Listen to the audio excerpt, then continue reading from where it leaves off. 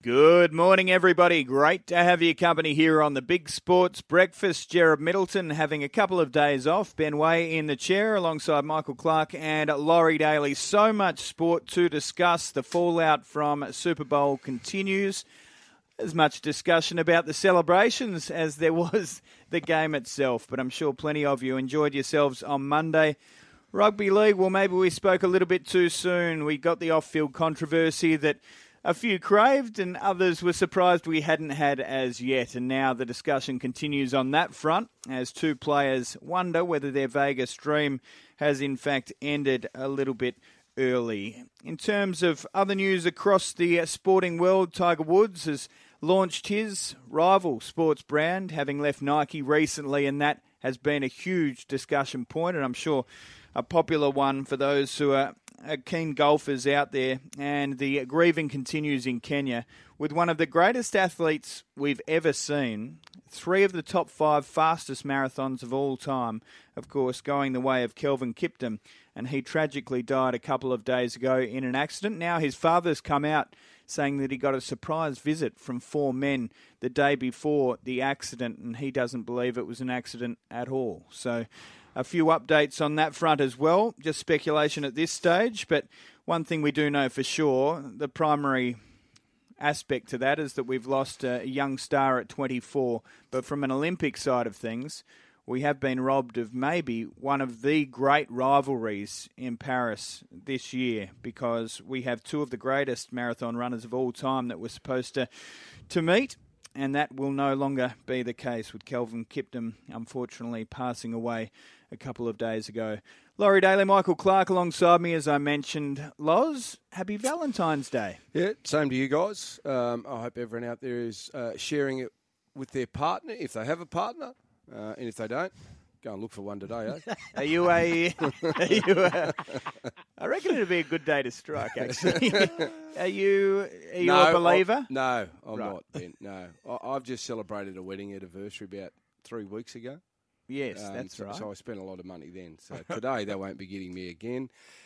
Look, I take my hat off to people that celebrate Valentine's Day. They're in the early stages of the relationship, obviously. But as I said, look, if it floats your boat, go and do it. I tell you what, you can never underestimate. You can never underestimate doing good things with your partner on a day like today. I'm not saying that I do it, but what I'm telling you is I've learnt over time. Do as I say, not as I do. Learnt over time, if you give them flowers or a box of chocolates or something, a small gesture. A small gesture. Instead, I'm meeting a mate for a bite to eat at lunch.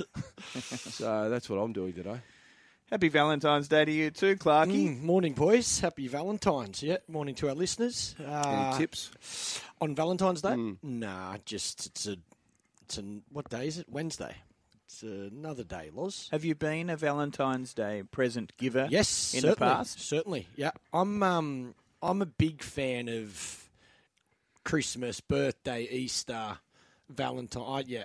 Any opportunity to celebrate the day, to do something different. Yeah, I'm a fan of it. So I'll be quiet today, though, boys. That's for sure. I'll be actually, I'm off to the physio. I've got a stiff neck. I've woken up with stiff neck. Right. So I don't know what's happened in my sleep. Are you a front sleeper? I'm a stomach sleeper with head on one side, on either side. I'm not selective what side. But see, that's the drama. It See, I'm seems a to be front okay sleeper. for 42 years. But you've got a bung back as well. Yeah. It's bad for your back, bad for your hammies. Actually, it's better for my back. Laying on my stomach is better for my back because it puts me in extension. So if I'm even laying, if my back's playing up, I'll be laying on the floor watching television, like up in extension. So anyway, I'll be off to the physio. I'll be fixed. I'll be good to go. Aussies got dusted last night in the 2020. Well done to the West Indies. Davey Warner, geez, he's still in good nick. He's still playing good cricket, but he's made it clear that would be his last game on Australian soil as well. At the international level. At the international level, yeah. So I think he'll play 2020 junket now for a few years. Go and play in all the domestic competitions, make plenty of money, and a lot less pressure, that's for sure. He caused a little bit of a stir when he essentially dictated when he was going to retire from Test cricket. And I see that he's done the same with T20s. Now said that I would like to play in the T20 World Cup, the US and the West Indies hosting that in a little while. So I kind of respect it in many respects, but it does now add pressure to selectors that's his wish. And while you're making runs, you can say what you want. Like the selectors have got he to made keep 170 across 3 games. That's He's exactly finished right. with 80. That's exactly. He is our form opener. He can say what he likes. They're not going to drop him now. There's 2 2020s in New Zealand before the T20 World Cup. He's going to be a part of that. I think the conversation around him announcing his retirement in England and not making the runs he would have liked in Test cricket, and the selectors still giving him that chance. That was the conversation. But around T20, he's definitely going to be a part of that World Cup campaign now. I watched a little bit of the start of the cricket, and then I turned it off. I started watching a show on Apple TV. There wasn't many people there. So I started watching it, and then I switched it over just to check the score at the end. I couldn't believe they made 6 for 220. They were 3 for 17 at one stage, and then they were Andre 5 Russell for was 80 off 79. 29 or something. Yeah, he belted them. Yeah, But he can do that. Yeah. The West Indies, as a general rule, can do that. Well, that's their format. Yeah. They got the power. That's a big win for them. And again, it's it'll give them a lot of confidence going into a home World Cup. The World Cup's in the Caribbean, in America. They're known for their 2020 cricket now. But yeah, again, Australia's team, they were nowhere near full strength. No. And I don't think the series was over, so I think they were pretty relaxed last night. So, yeah, well, again, it's still a win for the West Indies. They'll take confidence, but I don't think the Aussies will bother too much about it. We often go to these New Zealand tours off the back of an Australian summer. So by that point, Australian fans have kind of had their fix, and we don't discuss them too much. But it always looks like one of the greatest places you could ever play cricket. Oh, New Zealand, I reckon, is one of the greatest countries in the world. I love going there. It's so close to Australia. I reckon there's not many better people in the world. Kiwis are absolute champions, I reckon. Great culture, great people to be around. And the cricket's always competitive, but they are wonderful people to play against and have a beer with afterwards as well. So it's always a tough tour. I think New Zealand in all sports punch above their weight. They'll be tough in their own backyard in the Test series. The T20s, not sure what I haven't thought too much about the T20s, but through this Australian summer in the Test series, I watched a bit of New Zealand play. Obviously, watching the Aussies as well.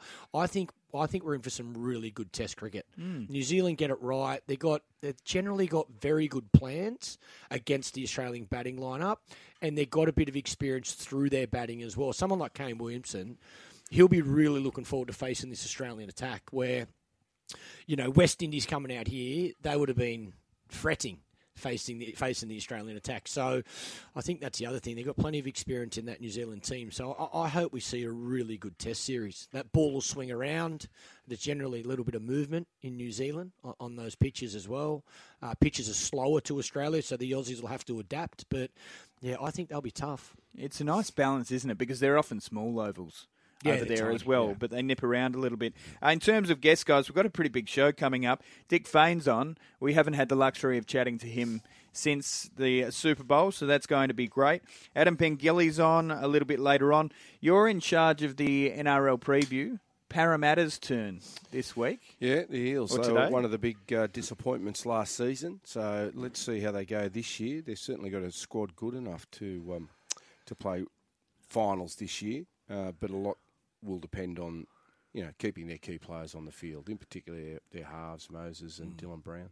I heard Jared Middleton have a little bit of a drive-by to our friend Dean Bulldog Ritchie yesterday. Apparently a week or so ago, Bulldog wrote an article saying we hadn't had an off-field incidents. Controversy. So I'm looking forward to Bulldog coming on the show. And he's also written an article suggesting that Patrick Mahomes has been invited to attend the NRL showcase in Vegas, so I would love it if he went. That would be... Yeah, but, mate, so's the King. Yeah. So's Elvis. Because of being invited, how many things do you reckon he gets invited to? I'm just referencing Mate, his article. I'm my looking God. forward. If the like NRL hasn't invited anyone famous, Taylor Swift's been invited as well. Doesn't mean they're going. I'm looking forward to discussing the likelihood with Bulldog later on. You can punch holes in his story. I'm not. Lauren Nicholson's in, the Sydney Flames star. Davo's going to be on as well. Speaking of Davo and tips, I saw a heap of tips come through from an angle last night. Only one lobbed. Of all of the texts that came through, one lobbed. Was well supported, though. $4 into $1.70. We actually got a phone call yesterday for Wheels. And Wheels tipped us into a horse called, I think it was Solero. And it ran a place. He said to back it each way. It paid $5 for a place. Ooh, okay. So well done, Wheels. Wheels, well done. Yep. He was tipping that yesterday. And Tommy was on the program yesterday and talked about his rides at Hawkesbury there yesterday. And a couple of them saluted. Lovely. So well done to Tommy as well. Well, he gave a good push for one that's running around today on the Kenzo track, a baby as well. So we'll keep an eye on that a little bit later on today. So Cameron George is on as well, the New Zealand Warriors CEO. We've got Mitch Manners to talk Gold Coast and all the racing they have up there. Of course, the text line is open, and send us your thoughts, 0419767272. One discussion I want to have today, given it's Valentine's Day, is irrational loves, irrational sporting loves. It can be moments, it can be athletes, just things you could watch on repeat for days on end, and you still wouldn't grow sick of it. It might be India losing 6 for zip, which I could watch on repeat. It could be Ryan Harris, that opening delivery to Alistair Cook. What a jaffa that was. Just swung in a touch, kissed the pitch, went away and took his off stump. Mine wouldn't be cricket. No? I've got to say no. I've probably got 2 athletes that stand out in my mind that I could watch their highlights day after day after day, and one won't surprise you, one might. Okay, we'll get yours a little bit later on. Loz, I haven't given you the heads up, so it's a little bit unfair to come to you. Yeah, plenty of headlines around the sporting world this morning, most of which circle around the Super Bowl and that man Patrick Mahomes. As I mentioned, that does dominate the back page of the Daily Telegraph, albeit Clarkie's not a believer, but I can't wait to have Bulldog on a little bit later on to discuss that story. Re-enter the Dragon. There's a little bit of discussion about a full circle journey in rugby league, and I did see a couple of humble brags come through, by the way, on our text line from people who sent through tips overnight, including Wheels. Well done to you. We did reference Wheels and his success. He said, "Happy Valentine's Day, lads, and good morning to you. I hope you all took the fat odds on offer for Solero yesterday. Great run in a PB time for her, and we'll see you on Saturday night, Loz. Looking forward to a few cordials and a chat." Sounds like that's going to be a big night. Yeah, well, I haven't been to Menangle races. I've been out there a number of times. We've done OBs out there, but I've never been there for a race meeting. So looking forward to it on Saturday night. But that paid $5, Solero, for a place yesterday. Leilua. Leilua back to the Dragons. A believer? We saw the news yesterday. He's a good player. He's a really good player. And when you look at the North Queensland Cowboys, and we spoke to their assistant coach, Justin Morgan, yesterday, I actually asked him about the edge back rowers because there's a plethora of them. And one or two of them possibly may not have got a start in the team, in the squad of 17 this year. So, they've got Lukey, they've got Nenai, Fini Fuiaki is a young guy coming off contract too, and he'll be heavily chased. And I think there's been some big money offers already for him. So they'll be looking to re-sign him. So they're obviously freeing up some salary cap space. But if the Roosters, and by all reports, they're in the box seat to sign him, that'd be a good pickup for them. Adds a bit of size and experience to their forward. The Roosters? No, the Dragons. Yes. Yeah. In terms of the Cowboys and the impact that it has on them? Depth. I think depth is the key. Leilua, as I said earlier, he might have been in the starting side or may not have. May have been in the 17, may not have. He was one of those players that on his day, he's very good, but he can have his moments throughout his footy career where he's just a little bit inconsistent. But with the back rows they have at their disposal at the moment, and they've got youth on their side, and they want to wrap them up now for a long period of time. They can all be, 10, 15-year players at this club. So I reckon they've made that a priority to sign those three long term and release Leilua. So the other rugby league chatter this morning regards an Instagram post that was, by all reports, and we can only trust what Josh says, it sounds as though he's accidentally liked a post that was racially charged on Instagram targeting NRL star Latrell Mitchell. Now, I've got no reason not to believe him. It's actually very doable to be reading a story, to see a post, Definitely. To not even see the post, just have your phone active in your pocket.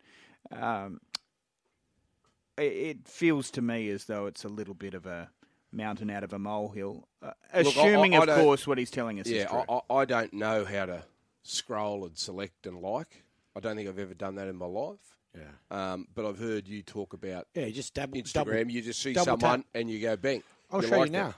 So you just see someone's name come up. So I'm assuming he's telling the truth. If you see a I doubt whether he'd be racially abusing Latrell. Exactly. Yeah. If you see a story and there's a love heart like there, you can click on that to like it.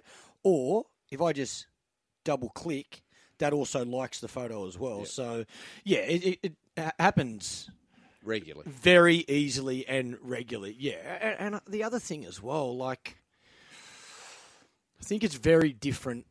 Liking something.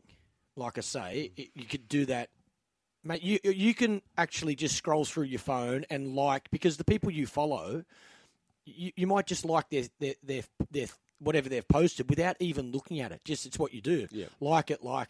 Keep going. Very different doing that versus posting something yourself. If you're got to stop, look at what you're sending. I think that would be different. If somebody's sending something themselves, that's a lot different to just liking a photo. Yeah, no, I could imagine that's a mistake. Yeah. After listening to what you've said in the past. It happens, mate, so easy. What it is, you just sort of see someone's photo and you go, I like that. Or you could reading. If you're scrolling, let's say you're scrolling up on the phone, you could, as your fingers go, like you're scrolling up, you could accidentally press it. You can see how you press something twice or touch the screen twice. Yep. Happens all the time. So a couple of suggestions have already come through regarding things that you love, not necessarily unnecessarily, but irrationally in sport. It can be an athlete, it could be a moment. Something I could watch all day, this one from Cribby Jr. at Warhope, something I could watch all day is Trent Hodkinson breaking the origin streak in 2014, breaking through Queensland's defence and giving Laurie a lifelong job coaching the Blues for the next few years. It wasn't quite lifelong. No, it wasn't lifelong. I think a couple of years is lifelong in rugby league when you get the full support of the board. Fabian, I do know what you mean, but I'm going to pretend I don't. Morning Boys, the thing I could sit and watch on repeat is that scene in Basic Instinct. I think the quicker we move on, the better. Manly's 2008 grand final, I must say, as a Crows man, I could sit and watch Adelaide's 1997 grand final win and Darren Jarman going ballistic over and over again. I reckon number one, if you did a survey, would be Shane Warne's delivery to Mike Gadding. You could have watched that every day for the rest of your life. If you got any interest in cricket, that delivery you could watch over and over and over. And the closer you watch it, the better it gets. That's exactly right. And the response to the delivery. Yeah, from Gadding. Yeah. Do you think there have been, this is an odd question, but do you think there have been better deliveries that were handled better by batsmen? Never. Or you think it was just categorically? Never. It is. When you say that ball was unplayable, that delivery was unplayable. The closest one I've seen to that was Ryan Harris getting Alistair Cook, but Ryan Harris has hit a crack. It did. It hit a crack, brand new ball. So rock hard ball. That was unplayable as well, but that hit a crack. Warnie's didn't hit a crack. Warnie got Gadding into a out. Foot mark. Mate, no way. You can't give one foot mark. It was the first innings of the game. What got Gadding out was the drift. Before the ball even bounces, Gadding is lost. He bowls the ball outside off. It drifts to outside leg. It drifted a metre. You know what? Then hit the pitch and spun and took the bail. I hate that every ball comparison is to that. unplayable. Don't you reckon? Every time they there's go, this reminds even me close. of Warnies. It's never similar. It is that word where you say it is unplayable. For a man who said his moment wasn't cricket. No, it's not cricket. It's no way, I wouldn't look watch at the that. I'm passion. sick of watching that. You know who I reckon would have unplayable deliveries? Mitchell Starc. If you went through his best wickets, I'm telling you, no one Jaffers. would. Yeah. Yep, they would be true. the best balls you've ever seen. That over to McCullum in the World Cup final, where he beat the bat speed several and times. movement, Yeah, mate, there's no way anyone's touching At that. best, you're getting a broken toe and getting out LBW. Yeah. Peter Siddle's hat-trick on his birthday has been another suggestion brilliant. just come through, which was absolutely fantastic. And I think Tubby's commentary of it, I'm pretty sure it was Mark Taylor, certainly made the moment as well. Great to have your company on the Big Sports Breakfast. Laurie Daly, Michael Clark and myself, Ben Way, taking you through the morning in Gerald Middleton's absence. There's so much other sporting news we haven't discussed as yet, and Dick Fain will be on the line very shortly to talk all things American sport, including, of course, the fallout from the Super Bowl. But on an NBA front, a couple of results. Wembanyama posted a triple-double, 27 points, 14 rebounds, 10 blocks, as the Spurs beat the Raptors 122-99. The Timberwolves beat the Clippers 121-100. That was a pretty important game in terms of the context of the Western Conference. The 76ers ended the Cavs' good run. Their run ends at 9, a dramatic 123-121 win there. And the Knicks, this was the most painful defeat you would see. Up against the Houston Rockets, there was a foul by Jalen Brunson with 0.3 left on the clock, which gave Holiday 3 free throws to win the game, and ultimately did so. Klay Thompson and Steph Curry led the Golden State Warriors to a 129-107 win against the Utah Jazz as well, and DeMar DeRozan starred for the Bulls as they claimed victory as well up against the Atlanta Hawks. Other news, former England manager Sven-Goran Eriksson is going to join a Liverpool Legends management team for a charity game at Anfield against Ajax in March. And then Tiger Woods, I did mention it, guys. He's got a brand out now, Sunday Red. Not Sunday, one word. Sunday, two words. I can't really explain that, but Sunday Red. Well, I'll guarantee you, I reckon he'll do very well out of it, Ben. There you go. If he's quitting Nike to do what he's doing, I was going to say exactly the same. He's. I would imagine there's guaranteed income there, Loz. Yes, if he's walking away from Nike. And you watch how many people start to buy his gear. Yep. They say we don't put our heads on the chopping block on this show. Laurie Daly predicts Tiger Woods merchandise to do well. I don't think money's an issue for Tiger. If you're willing to turn down $800 million to go to live, I reckon he's got plenty. I'm loving some of the suggestions coming through. So, irrational loves when it comes to sport, moments or people. John Aloisi's penalty to send the Socceroos to the World Cup. I won't elaborate on the rest, Sammy from Collaroy, but you did make me chuckle. I could watch Anna Kournikova and Gabriella Sabatini all day, every day. Hatchie from the Heights. I assume he's respectful of their tennis abilities, and I completely agree, Hatchie. They were absolute stars in their day. Messi highlights in football, his dribbles, goals, passes, etc.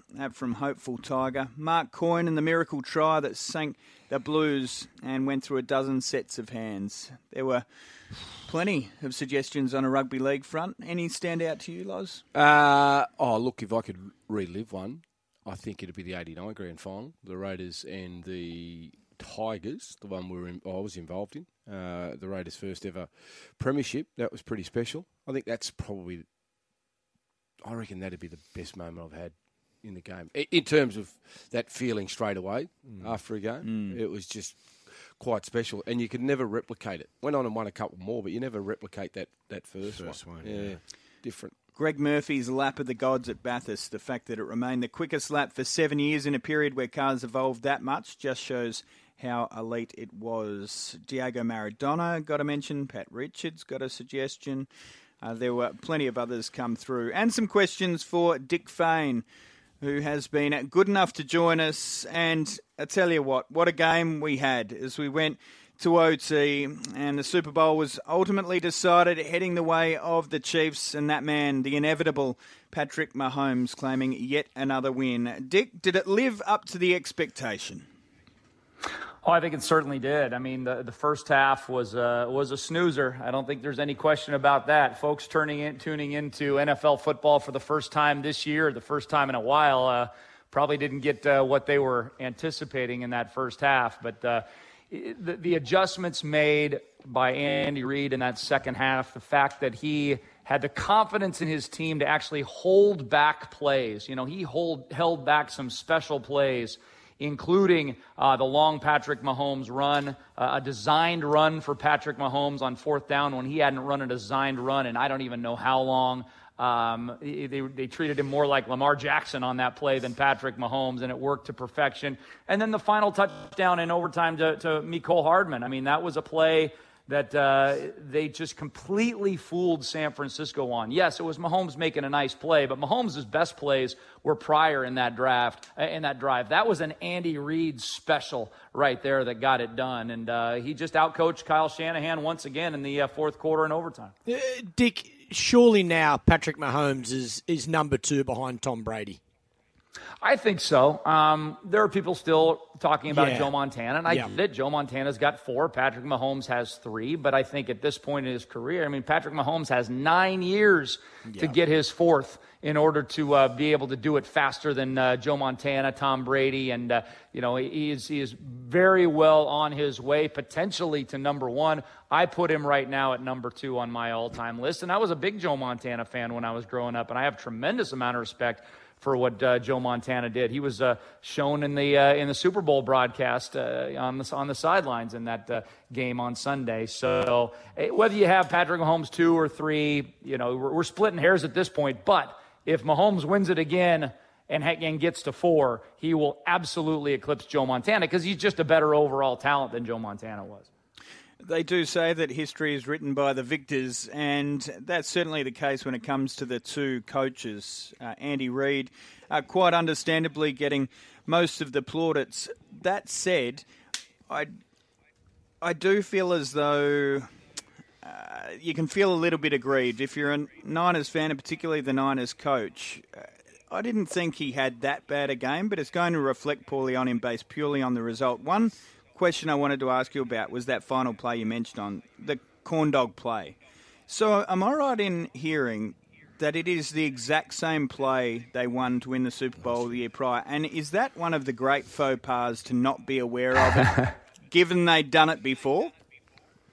Yeah, it's very similar, no question about it. I think I want to say, if I remember correctly, the other one went the other way, but it was very, very similar, obviously to a different receiver. But Andy Reid, keeping those plays in his back pocket, and I think that just shows the confidence he has in his team. He's like, we're down 10 points, no big deal, right? We talked about it on right before the game when I came on. I said, who's going to have the pressure when San Francisco's up by 10? It's not going to be Kansas City. They're fine being down double digits in the Super Bowl. Patrick Mahomes now has 3 Super Bowls where he has come back from 10-point or more deficits.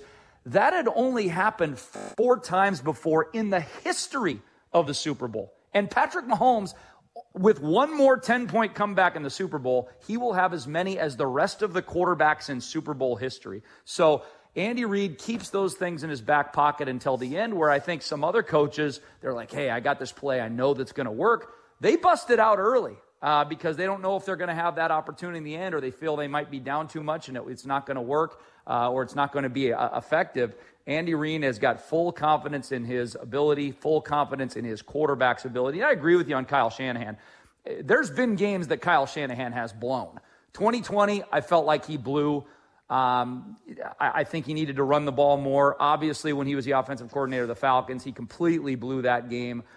This one, it was a well-coached game by Kyle Shanahan. It was a well-played game by Brock Purdy. They just saw a team that had a better quarterback and a better coach just outperform them down the stretch. Not that they did a bad job, because I don't think either one of those two did a bad job. Well, a lot of people on our text line, Dick, are not sort of talking about Mahomes as much being the MVP. They're talking about the special teams being the difference. Well, that's been a bugaboo for San Francisco in years past, and it bit them here. I mean, you talk about that missed extra point by Moody. We probably, Kansas City would have had to gone for a touchdown instead of a field goal near the end there. Had that field goal been, that extra point been made. Now, give it to Moody. He kicked 2 very long field goals in that game, and one of them was, at the time was the longest field goal in Super Bowl history. So overall, had a pretty good game. But that extra point was pivotal, and then of course the fumble on the punt. I mean, that just changed. You just felt the momentum of the entire football game swinging on that play right there, and it took Kansas City 1 play to convert on it. It's amazing, isn't it, Dick? There's so many moments in a Super Bowl that go unnoticed and get missed when a team wins. Because I reckon one of the big stories out of the game would have been, if Kansas City lost, was a confrontation on the sideline between Kelsey and Andy Reid. No question. And boy, you talk about the Taylor Swift, Travis Kelce. I mean, everything. It's all a happy ending, right? Because they won. Had they lost, you would have seen that Travis Kelce screaming at Andy Reid photo and the video 100%. Of him bumping Andy Reid. You would have seen that for years and years had Kansas City lost that football game. And he would have had to answer to it. He really didn't have to answer to it after this game because they won, and he just went up and talked about how great Andy Reid was and what a great leader and a great coach he was. Now, we'll probably get the NFL Films audio of that. So the story's not over. NFL Films usually comes out a week later with all the key plays in the Super Bowl, and they've got all those players on the sidelines mic'd up. So we'll find out exactly what Travis Kelce said to Andy Reid. But, he looked surprised, didn't he, Andy Reid? Sorry, Dick. He looked surprised, and he actually, it was a heavy push too, I thought. It was quite a bump. There's no question about that at all. I thought for a second there that he might topple over. I mean, 65 years of age, and but he held his ground, and that's one that we would have remembered for all time had Kansas City lost. It was a bad look for Travis Kelce. He's thrown his helmet a couple times before on the sidelines. He obviously has a bit of an anger problem, but whatever it did, it motivated him because he had 1 catch for 1 yard in the first half of that football game. 1 catch for 1 yard, and he ended the game with 9 catches for 93 yards. Now, he didn't get into the end zone like I would have liked to see him get in the end zone, but he surpassed both of his overs in receptions and yards. So overall, he had a very good game. Yeah, I know there was one special from one particular bookmaker, 80+, was $3, and it was looking very average halfway through with 1 yard, but ending up on 93. They got the chocolates, the punters out there. I did see a text come through, and I think this is important given it was a big discussion point yesterday, probably still is over there in the States. If you get paid millions of dollars a year to coach a football team, this one allegedly from Kyle Shanahan in San Fran, if you get paid millions of dollars a year to coach a football team, do you think it'd be important to understand the overtime rules? Now, my understanding, I don't want to defend Kyle again, but my understanding, his understanding of the rules is great. But maybe tactically he may have erred in terms of opting to have the football first. Yeah, tactically, and also the communication between him and his players. Kyle Juszczyk came out after the game and said he didn't know the rules, the overtime rules, and it's to be understood because I watched the game and I wasn't completely sure. I knew that both teams got a chance to score, and that if they still had the same number of points after 2 possessions, we would have a third possession. So I knew that, but I kept looking at the clock, and I was like, what the heck is going to happen when the clock goes to 0? And I didn't know, and a lot of people didn't know. And then it was explained that it's just basically the game starting over again, and you would play 4 more quarters if you needed to, but my response would be, well, what do you need the clock for in the first place then? If you're just going to keep playing a game until the next team scores on an odd series, either the third series or the fifth series of the game. I can understand why Kyle Shanahan wanted the ball first. He wanted to give his defense a little bit of a rest. They'd been on the field at the end of that game. Again, we're always looking for the scapegoat, right? We're always looking for the guy to blame when they lose a big game. And everybody's pointing the finger at Kyle Shanahan. I think he's probably taken a little bit too much heat for this loss. Well, Kansas City, they will always be there or thereabouts with Patrick Mahomes. But what about the 49ers now, Dick? Where do they go? Have they still got the team that's going to be there competing next year? And is Brock Purdy, I think he's got 1 year to go on his contract. Is this something that they will look at him in that game and go, right, we'll extend him, or they'll just wait and see?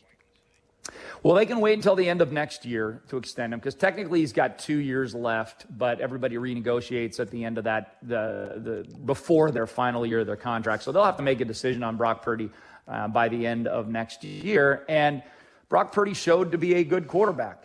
He did not show to be able to make those pivotal plays down the stretch. He had 2 plays with guys wide open for touchdowns. One of them was, I'll give a tip of the cap to Chris Jones for really getting in his face on that long pass, going from right to left on your screen. But the other one, going from left to right, he had a guy wide open in the end zone. He needs to make that play. And what I thought was interesting is that everybody criticized Jimmy Garoppolo in 2020 for missing his wide receiver that potentially would have won the game for San Francisco over Kansas City. But nobody's really criticizing Brock Purdy for missing 2 wide open wide receivers. So Purdy's a good quarterback. He's an extreme value at what he's making right now, which is basically nothing.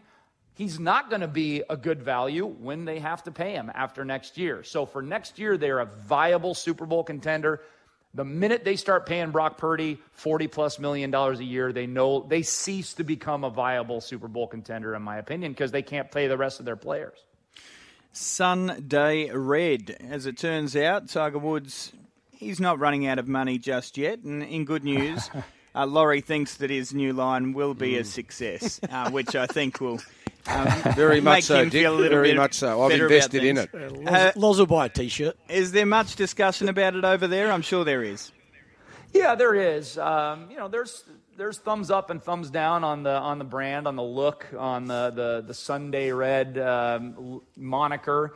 I think Tiger Woods is going to sell plenty of merchandise. I don't think that's the question. What we need to see is a competitive Tiger Woods. That doesn't mean Tiger Woods needs to be in the top 10 in every tournament he plays, but I want to see him come out at Riviera this week and make the cut. And he should make the cut. I mean, they're only cutting like 15 guys in this whole field. So you have to play pretty badly this week to miss the cut. I want to see him play well at Riv. I want to see him go to Augusta and play well at the Masters. Give me a top 25 at the Masters where he just looks like he can still play golf at a high level. And I think that will help his brand more than anything because there's a lot of people that don't remember a lot about Tiger Woods in his heyday. You get kids, my son's age, he's 14, he loves golf. Yeah, he remembers the Tour Championship a couple years ago. He remembers Tiger winning in 2019. He doesn't remember anything else about Tiger Woods' career. So that's, to get the kids, he's going to have to still go out there and compete with the best of the best. What about this weekend, Dick? NBA All-Star Weekend. What can we expect? Oh, boy, guys. I got to be honest with you. I haven't even turned the page to the NBA yet. So I have been so involved in the NFL. The NBA All-Star game will be fun. There will be no defense. The score will be like 180 to 175 like it always is. But these All-Star games, guys, just every sport now, the All-Star game is, other than baseball, it's kind of the one that still has a little bit of cachet to it. People will like the three-point shootout, the slam dunk, and it's kind of like something will step up and be remarkable this weekend. We don't know what it'll be. Maybe it'll be Steph Curry against Sabrina Ionescu in the three-point shootout. That might take the headlines. Maybe somebody steps up and does an unbelievable dunk in the dunk contest. That may take the headlines. Maybe the game will be great. I just can't tell you which of the three will be great at this point. I can't believe I'm asking this, but one parting thing before you go, Dick. We've got the 2025 Super Bowl market open, and I just wanted to get your thoughts on these prices. So Kansas City Chiefs at $7.50, San Fran $7.50, Baltimore $8.50, Buffalo $10, Dallas Cowboys $15, Bengals $15, and the Lions $15. Amongst those at the top end of betting, are there any that you think could be knocking off the likes of Kansas City or San Fran? Well, what's interesting now is that you mentioned that San Fran and Kansas City are the same, whereas as soon as the Super Bowl ended, San Fran was, I believe, $5.50 and Kansas City was $7.50. So look what the early money has done. The early money has gone on Kansas City now to tie San Francisco for number one in the betting, and I would go there as well. I mean, I think until Patrick Mahomes gets knocked off in the Super Bowl with a full complement of players around. Remember, the one time he lost, he had no offensive line. The rest of the times he's played in the Super Bowl, he's won. So I believe it or not, I actually think $5.50, $6 isn't terrible value, or even $7 isn't terrible value on Kansas City. The team I'm kind of keeping an eye on right now, Joe Burrow is back for the Cincinnati Bengals. And remember, Joe Burrow is the one man that has ever knocked out Patrick Mahomes to get to a Super Bowl. So, I liked Cincinnati at what, 20? Now 15. $15? Yeah. I like that way better. You're just you know what I think about the Cowboys. You're throwing your money away if you're giving 15-1 on the Dallas Cowboys to win the Super Bowl. Are you kidding me? They got to get there first before they can win one. But Joe Burrow has at least been to the Super Bowl before. So I'd take Kansas City up top, and I'd take Cincinnati ahead of pretty much all those teams in that 10-1 to 20-1 range. Dick, love your help as always. It was fantastic build up to the Super Bowl, and it didn't disappoint as well. The Chiefs too good though. We'll chat again soon. Sounds good, boys. Look for your old man Aussie Adam Scott to do pretty well at Riviera this week. You might want to put a shekel on him for a top 10. Thank you very much. Will do. Yeah, he's certainly been playing a little bit better the last little bit. Thanks very much to Dick Fain. Always great to get his thoughts. And can I just say, guys, I'm not in this chair too often. What a guest he is. He's a legend. He is so across everything that it's just remarkable. Great to have your company here on the Big Sports Breakfast. Laurie Daly, Michael Clark and Ben Way taking you through the morning. Loving these suggestions coming through. So being Valentine's Day, we thought this was a nice opportunity to talk about those love affairs you have in sport, and they may not make any sense. You may have watched a replay 5,000 times, but it doesn't matter. It just warms your heart that little bit watching those highlights or thinking back to those stars. As I mentioned, Marco from Blacktown had given Maradona a push. The 2 goals against England in the Mexico World Cup, the hand of God. We've had Pat Richards mention a few references in regards to the Super Bowl as well. I did laugh at Dino from Hidden Valley. His suggestion was the ball of the century from the fella playing for Kuwait. Did you see that the other day? No, I didn't. It went 8 kilometres in the air. Yep. Landed 1.5 metres outside off stump. Yep. Right angle. Yep. Took out leg. There you go. Better than Warnie's. Well, allegedly. Dino reckons that it might have Warnie covered. Okay. It was... how fast would Warnie's delivery have been? Mid 130s? Nah, slower Not than that. quick? I reckon I think he used to say when he was at his best, he was around that 75 to 78 miles. Oh, miles. Yes. Right, okay. Well, I reckon if we're comparing, I reckon this was going 20 miles per hour. Oh, really? It was that slow. But anyway, it is worth... I'll show you during a break. What were the other suggestions that we had coming through? A young whippersnapper from Junee as he took his first goal kick in Origin. He didn't strike it well and it trickled about 5 metres. That one... No, it didn't trickle. It hit from the corner post. Oh, dear. Righto, so I'll keep going through them. Beaver Menzies running it off Cliff Lines and also Paige Spiranak. I dare say for differing reasons, although I do always tell Beaver that he's a fair looker. Sam Curl's World Cup goal against England last year over and over and over until the day I die. That one from Paul from Terrigal. A few questioning Mahomes winning the MVP, which is interesting. We didn't put that to Dick, but we did have a decent chat with him. Maybe next time he's on, that's another discussion point for him. And Alex Carey's stumping of Bairstow in the Ashes, that one from Chris. He said, it's not so much the dismissal, but I could listen to the Poms whinge forever. And that is a fair point. While you may have differing opinions on the act itself, I could watch it and smile till the day I die because the reaction was just so funny. Fitzy, I've got a bone to pick with you. He said, my favourite sporting moment was when Ben Way said Origin is done and should be finished. Now, that is factually incorrect. I'm being misquoted. What did you say? Well, that's a fair question. What I did say was that Aussie rules invented the Origin concept. It was then perfected by the NRL. And I think there'll come a point in the NRL in the future where clubs are less inclined to send their players to Origin for fear of them getting injured, similar to the NBA All-Star game and things like that. I wouldn't write it off, but I hope I'm wrong. Yeah, but I don't think it'll happen in the foreseeable future. Yeah, but I wouldn't say it can't happen because clubs agitate for their players to pull out of games, and I can understand why, because they're paying them. But whenever the players want to be a part of it, you always have that resistance for change. But there's a cash cow too involved with State of Origin. 100%. So they've got to realise that, yes, if you don't want State of Origin, then a lot of money that 100%. goes into your coffers will not be there. Yeah.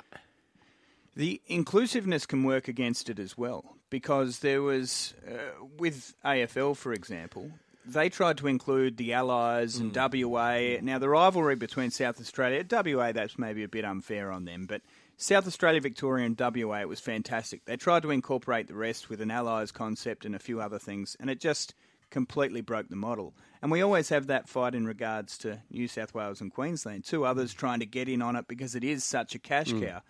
But the restriction's what makes it great. So for what it's worth, I love Origin, and I don't think it's done, and I certainly hope it's not finished anytime soon.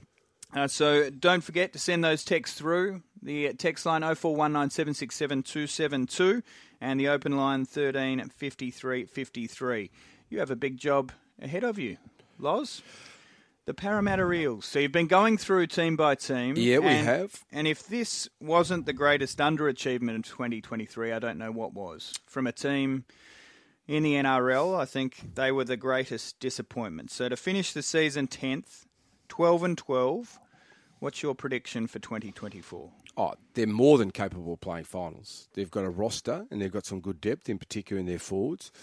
I think we've got to remember they had a horrible start, obviously, to the year last year. They lost their opening 3 games, and it felt like they were chasing their tail from there on in. But what we forget is that they had 6 of their grand final side missing coming into 2024. So 6 out of the 17 were missing. And in that first month of football, they actually had 8 of their grand final side missing. So 8 of their 17 were missing. So that feels like a total rebuild. There wouldn't be too many teams that have played a grand final one year, come into the following year and have that amount of players missing. So I reckon that was one of the reasons why they started poorly, and I reckon it took them a while to find their rhythm. And then they ran into trouble along the way with injuries, and then they found trouble with Dylan Brown, spent a fair portion of the season on the sideline. So I reckon there was reasons for Parramatta not playing as well as they did last year. If they're going to have a good year, obviously it's their forwards, and I think they've got good depth there. You look at Paulo, Campbell-Gillard, Lane, Madison, Wiramu Greg, I think is someone that will have a breakout year. I think he's just starting to get used to the NRL and the speed of it. Bryce Cartwright had his best year in grade. Joe Offa-Hengawi is there. So I think they've got certainly a good forward pack to compete with all the teams in the NRL. And their halves, Dylan Brown, Mitch Moses, arguably the best combination. You could make a case for them being the best 7 and 6. Moses played, I thought, with more control last year, and that's what we've always wanted to see from Mitch. His selection of what play was required at the right moment, I thought was impressive. And he played with that maturity and consistency that we've always looked for. In particular, when you're a talented player, you've got all the skills, you've got the bag of tricks there, but it's just about using which one at which particular moment in the game. We spoke about Dylan Brown. He missed the back end, and obviously he let his side down, but he needs to put that behind him, which I'm sure he will, and take a little bit of pressure off Mitch. He needs to look at sort of short sides as a half. He needs to get his hands on the ball from wide shifts. He's got to have options inside and out, and just showcase his talents. And one of his talents is his strength, and his strength is his ball running. I think he's a strong ball runner. And if he wants to go to that next level, I think he's just got to combine everything that he's got and bring it to the table consistently. Because he's good at identifying numbers. He's good at sort of looking up and seeing where, slow forwards are defending and challenging them with the ball. But it was interesting to talk with Justin Morgan yesterday, the assistant coach from the Cowboys, talking about how they're changing their style. And it'll be interesting to see what the Eels do this year with their attacking style. Because I always feel that the Eels, in particular in 2023, were good when they were offloading the ball and playing off the cuff sort of style footy. And I think that's coming more into vogue in the NRL, playing more about reacting to the play the ball rather than reacting to your system. And your system could be very structured, but I think you got to play outside the structure. With that one, Loz, is that really dictated by Brad Arthur? Because I feel like Brad, who we spoke to the other day, and he sounded super positive, upbeat. He always does, but I feel like he's been under pressure or certainly been spoken about for the last 4 years. Yeah, where does he need this team to finish for us to not be talking about Brad Arthur? Well, see, I think Brad's a really good coach. Yeah, and I think he's done terrifically well for Parramatta, but because they haven't won a comp, and it's been so long, that's where the pressure starts to come from outside. But internally, I like Brad's honesty. Yeah, I thought he spoke. Every time you hear Brad Arthur speak, there's no bullshit there. Yeah, I agree. And that's the way that he would talk to his players. And I think regardless of who you are, sometimes you need that information to be forthright and you need that information to be given to you so you understand it. Yeah, and I reckon with Brad, there's no grey area. You actually know where you stand. So I think that's a really good thing. Surely the I'd be fans, happy with Brad Arthur coaching my football team. Yeah, surely the fans can't say, well, if Parra don't win the comp, Brad Arthur's gone. It can't be that black and white. Surely there's got to be some. Like we're just having a conversation with Dick about the 49. Mate, they still made the Super Bowl. Yeah. So. And they played well in the Super Bowl. Like if Parra can make the 8. Yeah. I know you want to win the comp, but... Well, I think that's an 8 side. Okay. All right? I think that they're capable of making the 8. Yeah. They're going to have to everything go their way. Yeah. Do I see them as a premiership winning team right here, right now, looking at that side? Possibly not. I don't see them as good as a Penrith, possibly a Broncos, South, Roosters. I don't see them in that echelon. Okay. But you never know because... A couple of years ago, when they made that grand final, they improved as the season went on, and I started to believe they could win the comp. You just mentioned injuries as well. If if one of these big four that you talk about, they might get injuries as well. That does bring a team and then like bring them back into the equation, into the conversation. So, look, I think all things being equal, I think they're a very good side. And they'll be more than competitive this year. And I expect them to win more games than what they won last year. So what did they win last year? 12? I think around 12 to 14 wins. Again, 12 to 15 wins would be acceptable. Well, 12 would more than likely have them missing again. I think I don't this think year, that'll be seen as acceptable. No, but I you think got to make the 8. I think they've got to make the 8. I think this year, I think it'll be one of the tightest we've seen, the competition, and I think 12 possibly could get you in. I think you can last year, what did you say, 13? So 13 got you in. The year before, 12 got you in. Yeah, okay. So you lost more games than you won. I think that could be the case because I can see a lot of these teams knocking off each other. So pass mark? Pass mark for me would be your 12 to 15 range, which puts them squarely in the frame for so 6 to 8. Yep. Okay. I reckon they should be 10 to 6, somewhere around there in terms of where they finish on the ladder. So Gav has sent a text through. Ben, let Loza know that based on wins, he already has 3 teams making the 8, leaving 5 final spots for the final 9 previews. So at this stage, Panthers, Broncos and Storm. Yeah, but you could have 10 teams around that number 8 mark. I think that's what Loz is saying. What I'm saying, you could have 10 teams. You could have 10 teams on 12 wins. Yeah, then exactly it comes down to only points 2 for and against. So I don't know what you're getting at there, Gav. Yeah, and I haven't done my 8 yet. Yeah, no. So I'm just saying where I rate them, where I see them finishing between, 10 and 6. I think you should have to place them. Well, he does do his top 8 at the moment. Yeah, he does. But do at the top moment, 8. we're just giving you a preview of the season. I'm not giving them a ranking where I think they finish up. Yeah. I'm giving them a ranking on how many games I think they should be looking at winning. So, So again, Kev, just hold fire. so Yeah, Kev, give him hold chance. fire. give him a couple of weeks, Kevin. Yes. We haven't started trial games And it's yet. like when I spoke about the West Tigers. Yeah. Like, surely they're winning more than 4 games. So, yes, they will improve. Because people say, oh, you've got everyone improving. I said, yeah, I have got some of those teams at the bottom improving. Because I think they'll improve. But that doesn't mean they'll make the 8. Yeah. It's just that they'll improve this year. And there'll be some teams that are ranked higher or finished higher on the ladder that you'll probably have about the same mark, or you'll have not winning as many games. But if they don't win as many games, and I still think they can make the 4, is that a successful season?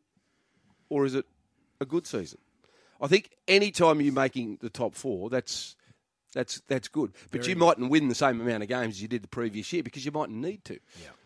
So it's like making the 8. You might only have to win 12 games to make the 8. Yeah. Some more sporting love affairs making their way through along the text line. Ariana Titmus's swimming coach going absolutely nuts when she won gold. Never gets old. Love him or hate him. Conor McGregor's press conferences, they are must-watch viewing as well. From B from C, sending that one through. The other one, where were we? I had to go up a little way here to find this one. Boys, it has to be Darren Albert scoring the winning try in 97 with the voice of Ray Rabbit's Warren. Albert will score, Abbott will score. Newcastle have won the grand final. Gives me goosebumps every time. Greenie from Newey. We also got reliably informed that Shane Warne's average bowling pace, 48 miles per hour at high 70 kilometres. Okay, there you go. 78 kilometres per hour average. So his flipper's probably getting in just short A of 100. What did you say, 130? I said 130. Yeah, A I lot was- I was well, no. 30 Well, fast you look bowler. at someone. Well, someone like Nathan Lyon, he would be. He'd be 100 k's plus, I reckon. Really? Like Warney was a lot slower than how you see spinners these days. So what are they, and about 2020 90K? cricket's played. Yeah, I reckon. 85, I reckon. 90K? When Lino's at his best, I reckon he'd be 90, just under 90. Just under 90. But he's still, when you're batting, significantly faster than Warney. Warney was quite slow. Yeah. But Warney tossed it up, though, Yeah, didn't and he? again, drift. 89.3, the average for Nathan Lyon. Yeah. There you go. Yeah. Yeah. Big difference. But again, back of the hand is also different to front of the hand. But someone like Zampa's fast because 2020 cricket, you don't want players to be able to get down the wicket. So, but Zampa again doesn't spin his leg spinner, which spins it a tiny bit. Warney's stock ball is his greatest weapon, a massive spinning leg spinner. And what he did before the ball bounced was the best I ever seen. Drift in the air. So can you be and there's probably great examples, but I just can't think off the top of my head. As an off spinner, can you give it more flight? Than a leg spinner? Yeah. Probably not because you don't have as many revs on the ball out the front of your hand as you do out the back. Was of your there an hand. off spinner that gave it a Tim May? Yeah, right. quite slow. Peter Taylor. Right. Those two tossed it up, and again, those two are Jason Frazier. Another one. What those 3 spinners you would see the ball drift away from a right-hander because they'd really try and spin it, and it would be a little bit. But I think times as well. I think. Different eras they bowl. I think spin in general was quite, apart from Harbhajan Singh and Anil Kumble, both very fast as a leg spinner and an off spinner. But Tim May quite slow through the air, drift away from the right hand. Only reason I was watching that. Is it Ravinder, the bloke from New Zealand? Oh yeah. And I saw him. He was strung up, and they drop and they dip quite late. Yeah. And I was watching it there yesterday, and I hadn't seen an off spinner, or couldn't remember one. Yeah, I saw a couple of balls, and you look like you're sitting there watching it. You say, "Well, mate, why don't you just go down?" Not quite there. Yeah, why don't you use your feet and get down to him? That's But it the was strength just of really the spinner to get someone out in the really air dropped. before the ball even bounced. You know, the other one that used to get a lot of drift and tossed it right up was Sehwag. So part-time spinner, but mate, he used to drift the ball away as much as any off spinner I faced. Yeah, but again, see, Warney always thought he thinks bowlers are bowling too fast now as spinners. He would still, if he was playing 2020 cricket now, even in that format, at times he would go even slower. He'd take all the pace off the ball. So different mindset as well. Adam Pengilly's on the line. Great to have you on the show once again, Adam. We've got some great racing coming up to look forward to. Yeah, morning, Ben. Morning, boys. Yeah, it's going to be a big weekend, isn't it, Ben? Group 1 racing down in Melbourne at Flemington, and then we're slowly warming up the Autumn Carnival up here in Sydney with some nice stakes races. We're getting to the Group 1s in a couple of weeks' time. No, it's going to be brilliant, that's for sure. I did see that there were cutbacks regarding Queensland integrity. Tell me more. Yeah, this is an interesting story. I hate it when I see this sort of stuff, Ben. I understand that money's tight these days, but there's some suggestions that the Queensland Racing Integrity Commission wanted to cut back the amount of vets on track and also swab handlers as well. Thankfully, there's been a bit of a backlash from participants and even stewards up there saying, hey, we can't afford to do this. Integrity needs to be at the absolute forefront of everything we do. So after that, I suppose, protests have been putting in those terms that the QRIC has decided to, hey, we're not going to do that and push ahead with that plan and hopefully have as many people on track handling those sort of things as possible. So, yeah, it's good news, and sometimes people power can win out, Ben. Adam, what's the latest update on this young South Australian apprentice that fell in track work yesterday? Yeah, horrible news, Loz. Chelsea Reynolds had a really bad track work fall at a private property just a little bit south of Adelaide. She was rushed to hospital. The latest report was last night that she was in a critical condition and with quote-unquote traumatic injury. So we'll wait and hear a little bit more, hopefully, this morning from Racing South Australia. But everyone's thoughts and prayers are with her and her family. Obviously, it's been an extremely harrowing 24 hours. Obviously, the update today will be extremely crucial. So let's hope we get some good news on that front a little bit later today. Have you been seeing them, mate? We're after a tip, but I want to know your recent form before I launch in myself. The last couple of weeks have been pretty rough, Ben, to be fair. I started the year 2024 relatively well, I think, so we're going okay. But, last couple of weeks haven't been too good. So we need to try and get back on track, Ben, because the big races are just around the corner up here in Sydney. We need to try and get some form before we hit the carnival. We certainly do. There are some good juvenile races there on the Kenzo track today, but you've got one in the last you're keen on. Yeah, I do like one in the last. Race 7, number 13, Smart Legend. Now, as it stands right now, he still needs to get a run. He's still one scratching short of getting a run. But I thought his first up run was just acceptable enough. I think I actually backed him on that day. He was blown away by Winchard on that occasion, but he should get a bit of a softer run, I'd imagine, from that inside gate there today. And with natural improvement with his fitness and up in trip a little bit, I think it's going to suit him down to the ground. So right down on 57 kilos for Andy Atkins. I think race 7, number 13, Smart Legend, looks the best bet on the program to me today. Love it. Have a good day. See you, boys.